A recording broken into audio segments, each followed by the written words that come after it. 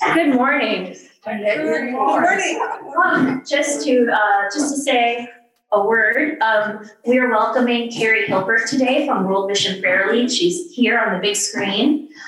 When she's speaking, I'll put speaker view so you can see her clearly. It's a different format today than usual, but the best place to begin is always prayer. So the Lord be with you. Let us pray. Loving God, we thank you for the gift of this morning, for the gift of community, the chance to gather together. We thank you for the energy that you have filled this space with. Please capture our hearts and minds, open them to new stories of the way that you are moving in the world, and help us to be your hands and feet in creation. We ask all this in the name of your Son, Jesus Christ. Amen. Amen. So to say the briefest introduction before I turn things over to Hans and Kari. This is Hans Whitmire, by the way. He is a parishioner here who sort of got this idea kicked off. He came to me and said, we should welcome a refugee family.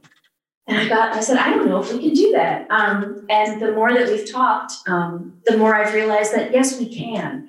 But it is about all of us seeing that we might have a part to play in this. And so I thought I would turn things over to him and to Kari to talk about this work and what they have learned. But I wanted to say first a word theologically. Jesus says a lot about welcoming a stranger, but that command is part of our faith from the very beginning. It's part of our Christian DNA from basically the very beginning of Scripture. Those are the stories that people have chosen to tell each other. The stories of wandering and displacement, the need for hospitality and the imperative for hospitality. And in Leviticus, which people often think of as a very strict book of the Bible, it's also the most hospitable book of the Bible. It's the book that commands us to set slaves free and to welcome people who are strangers, to set up cities of refuge, to care for the earth. That's all in Leviticus. And it repeats again and again that you were strangers in the land of Egypt. And so part of all of those commandments is the knowledge that through no control of your own, this is your heritage. This is what happened to your ancestors, your beloved ancestors. And so as much as we recognize God's blessings in our lives, we have to recognize that the fact that any of us are here, born in the US, sitting in New York City today, is often as much an accident as it is a blessing. And God has put people all over the earth and connected us to one another. So that's a little theological setup. Take it away. Can you hear me? Yeah. Okay, great. So my name is Hans Whitmire. It's great to see you all this morning. Welcome. I'd like to introduce Kari Hilpert to you. I know Kari from World Mission, from being involved in World Mission Prayer League. World Mission Prayer League, or WIMPL as we call it, is a Christian organization based in Minneapolis. It's a praying community of about 6,000 members, wow. 6,000 praying members.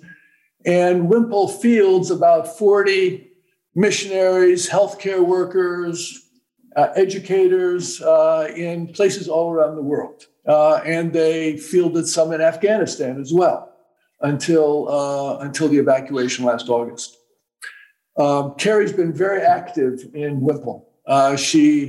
Since 1985, she served in Kenya for WIMPL.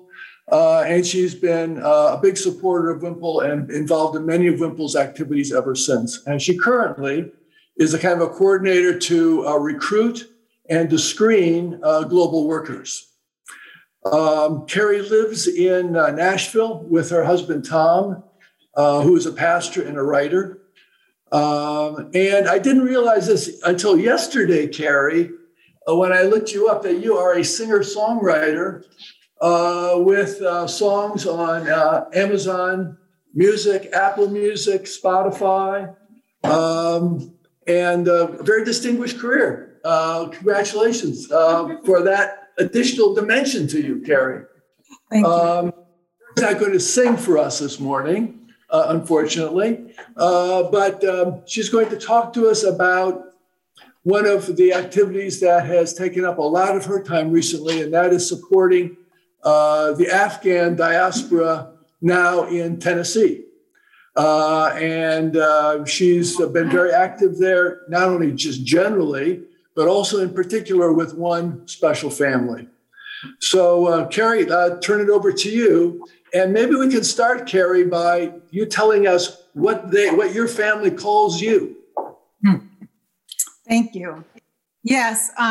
So I am a mentor with Catholic Charities. I signed up under them, did their background check, and they assigned me to a family of 8. And in the apartment complex where my family lives, there are 30 Afghan families.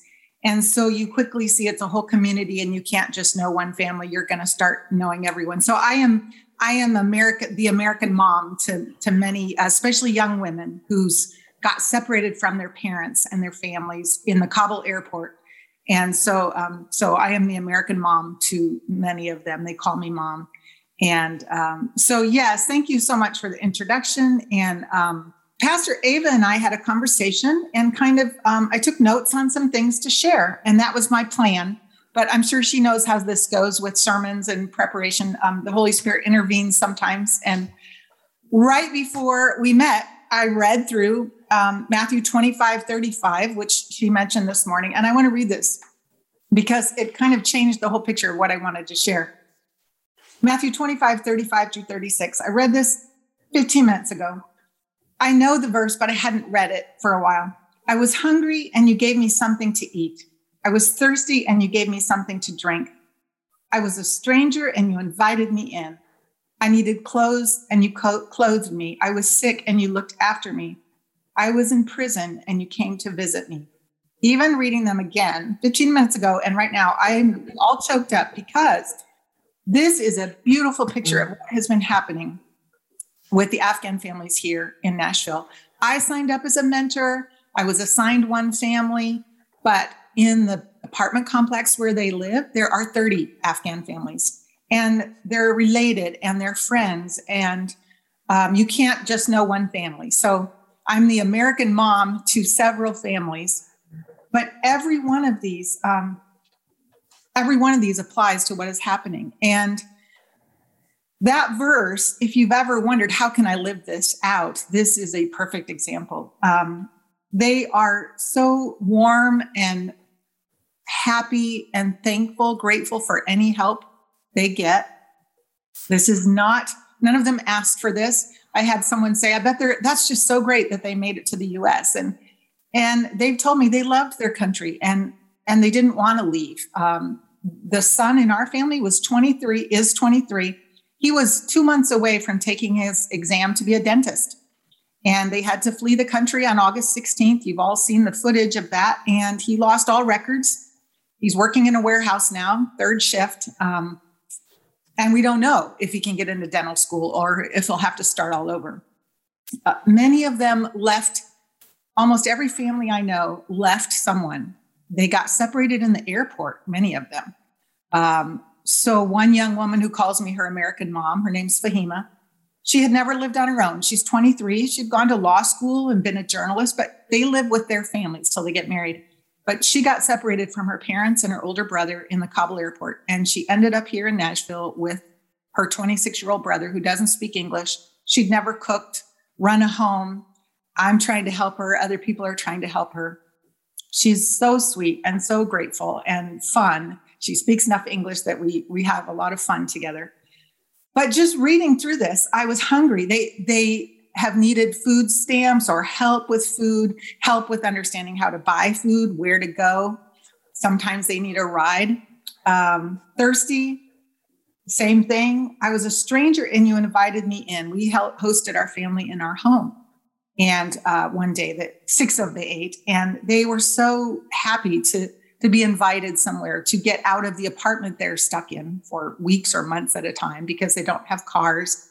They can't get their driver's license sometimes for quite a while. In Tennessee, anyway, the DMV test is only in English. Some of them have taken the 14-hour trip to Houston where they can test in their own language. So I needed clothes and you clothed me. I was sick and you looked after me. Our little house church found out in early January, that COVID was just kind of raging through the apartment complex where my family is. And they didn't have Tylenol, ibuprofen. They didn't have thermometers. So we got together and put together 30 first aid kits and went and gathered with them and explained. Someone translated a whole list of the medications and how to use them into Dari, their Persian language. Even the verse, I was in prison and you came to visit me. That is kind of an accurate picture of where they are at first. I don't know if any of us can imagine being plucked up and transferred to some other world where we don't know the culture or the language. We've lost everything, our home. Sometimes part of our family is still stuck back there. No car, no way to get a car or a job, or they're just stuck in their apartments, and they have such a high value on hospitality. They love inviting you in. They want to offer you tea and usually a plate of fruit and nuts and Afghanistan candy, which I didn't try for weeks because I was sure I wouldn't like it. And then once I tried it, I'm addicted. So I tell them not to give that to me anymore. Just what I want to say is all of us, I went in thinking I would be a mentor, but I quickly saw I needed a lot of support around me too. I couldn't do it alone. And I think that's the beauty of you considering doing something as a church. I'm sure that some of you would feel uncomfortable maybe going in to sit down and have tea. But others, maybe that's your gift, is just to visit and to visit them in that awful situation some of them are in. Others, though, your gift is making things happen. I can collect food. I can see what they need. Sick. A lot of them have been sick with things that did not get addressed. They left the country in August. Our 19-year-old son, Rustam, had a broken foot. He got in the Kabul airport. He still has not gotten surgery on it yet. So we've been driving him to doctor's visits and helping get that set up. So I just wanted to say that is, I want to show you a picture too, just so that you have a visual. One day, the other thing about them is you need to be a little bit flexible, whoever might be the people visiting. And so one day I went and I thought I was done. I'd been there 3 hours and I went to visit a family of 3 young girls, sisters who got separated from their parents in the airport. And they said they needed groceries. They didn't have any food. They had food stamps or a way to buy food, but no car and no way to get there. So I took them. And then they told me that it was the 11-year-old's first day of school and they wanted to celebrate. And she was very sad, missing her parents. Imagine being 11, getting ripped away from your parents. And so they wanted me to come back to their house then and celebrate the party. And then that turned into, they had some music videos on and they wanted to teach me Afghanistan dancing.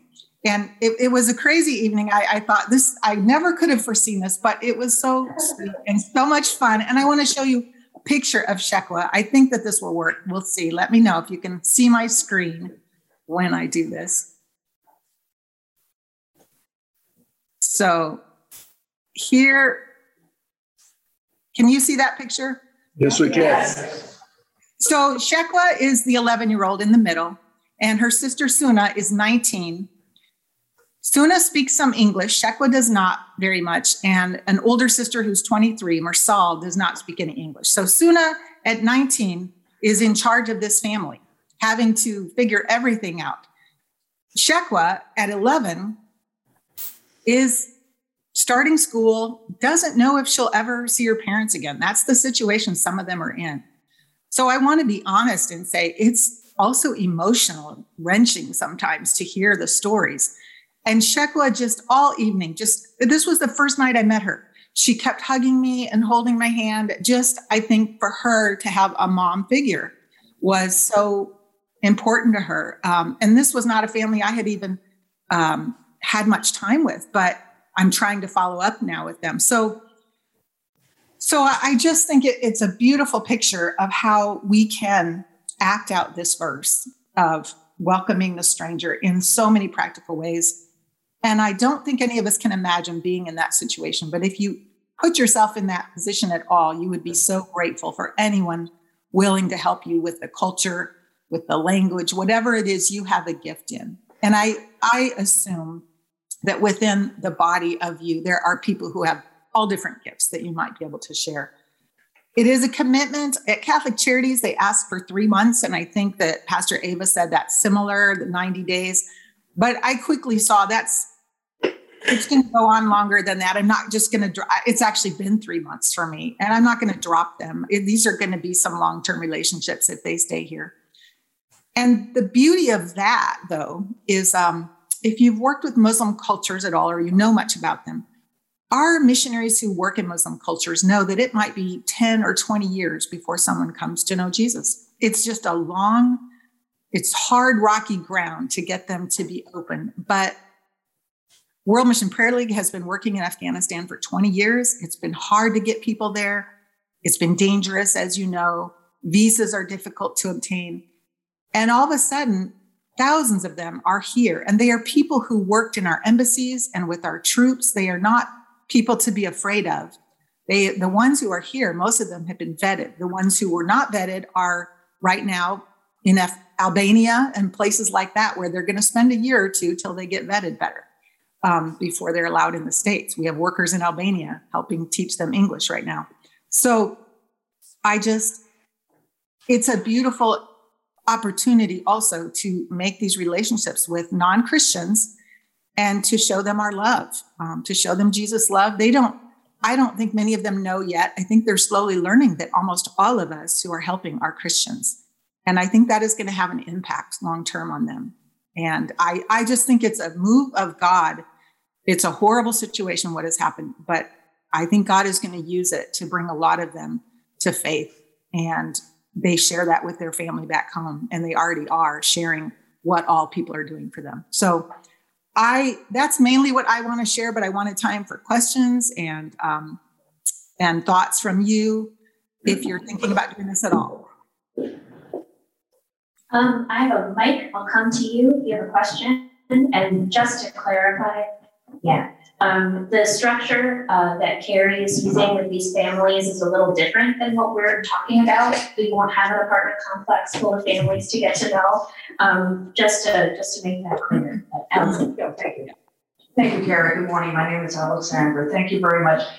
Just to follow up on what you said, that it takes years for some of these people you're working with to come to know Jesus. Did they come from a different faith tradition, such as Islam or other things, or were they mainly non-religious and then were open to the idea of exploring Christianity? What was the overall prologue to this? Well, to be honest, we are assuming, and we are seeing evidence of that most of them are Muslim. They are from the Islamic faith. That's I think 99% of Afghanistan or more is Islamic. But as Christianity is, there can be a wide range of people of nominalism, or it's just their cultural, historical, traditional background, or they are very faithful.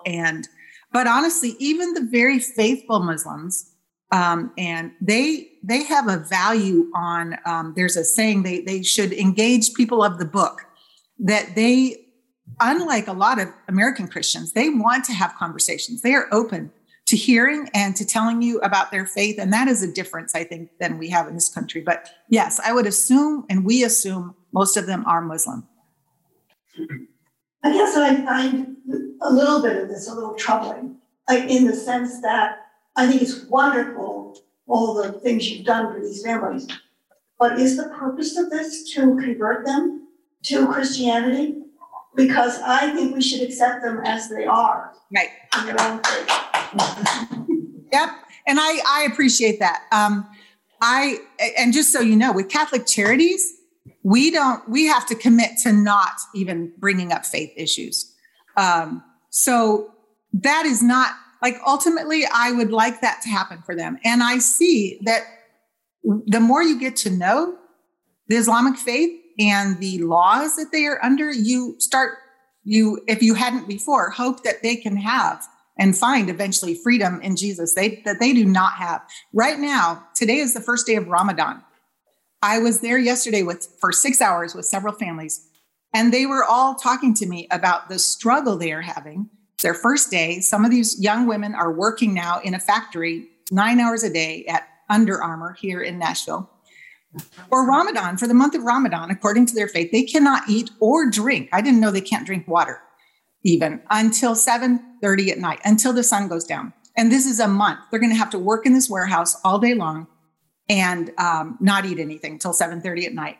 My 23-year-old daughter passed out a couple weeks ago, even though she was eating and drinking from standing all day and not eating and drinking enough. And I'm worried about her. And it struck me that, wow, these are some of the laws they are under that you start to learn. So no, it's not our whole goal to convert them. We want to welcome strangers. And that is the ultimate, we are following Jesus to us.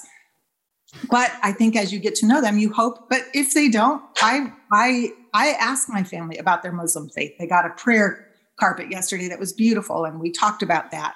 And they told me about the times of day they pray. So I honor that.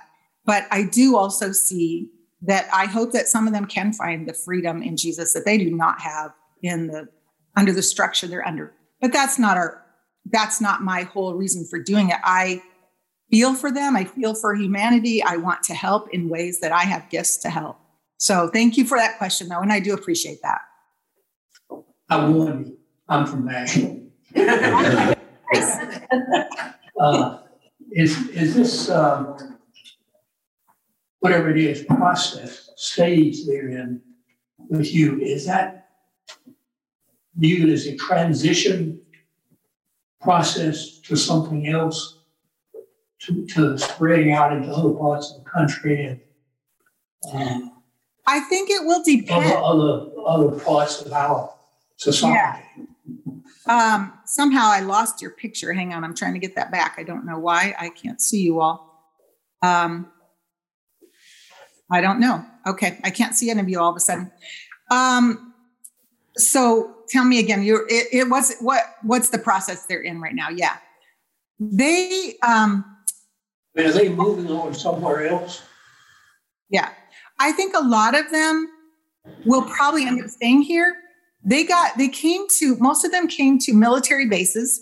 Our families. You say here, do you mean Nashville? In Nashville, wherever they got put, because they came to military bases all over, and then they were given the choice of where do you want to go?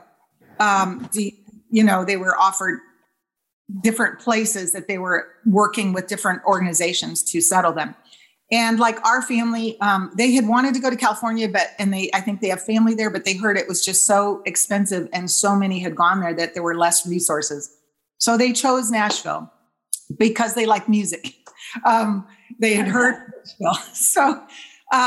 So some of them may resettle and move on, and yet they're getting to know the community. They have friends here now, both Nashville friends, but also Afghan friends who've moved here with them.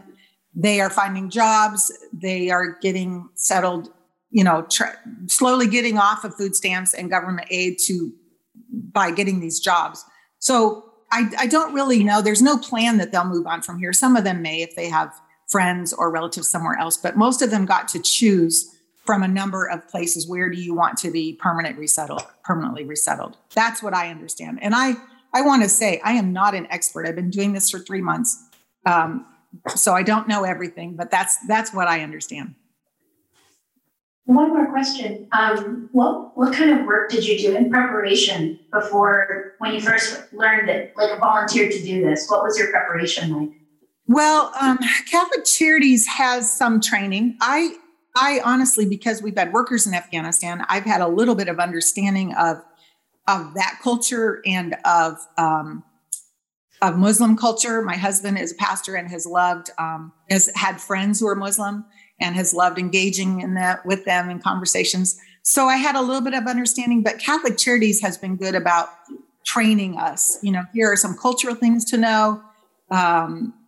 Here are ways to approach them or things not to do. So they've tried to be good. And I think there are resettlement agencies everywhere who are trying to help make it a smooth transition for anyone who feels totally unprepared to do something else. Thank you, Kari. Thank you very, very much for your inspiring talk today and for everything you're doing to help our neighbors. If you're interested in participating in a committee to explore helping some Afghans resettle in our community. Let me know, let Ava know, let Windsor Jones know, please, and we'll put together a group to explore this. There's a lot of work to be done. There are lots of options for us to choose among. There are various kinds of Afghans. There's a congregation in Minneapolis that I'm aware of who, we automatically think of a family, but we shouldn't be necessarily restricted to thinking about a family. There's a congregation in Minneapolis that asked for 4 young women. They are in a university town, and they want to support 4 young women going to university in Minnesota, excuse me. So there are lots of options. There's a lot of work to be done, but I think it would be very fulfilling in many, many ways.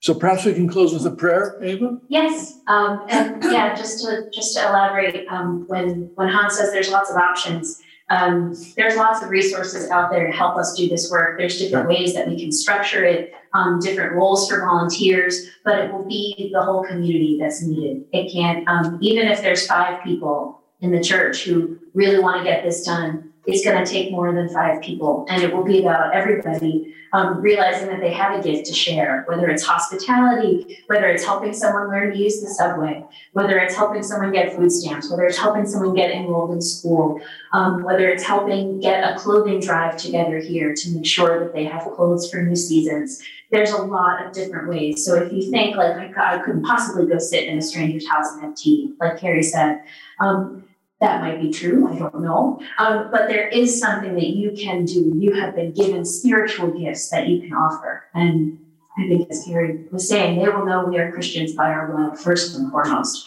which is a call to all of us. And so let us pray. Loving God, we thank you for raising up among us leaders in spiritual work with spiritual gifts, helping us to learn to use our hospitality. Thank you for the gift of your Son, teaching us to live, to welcome and love one another.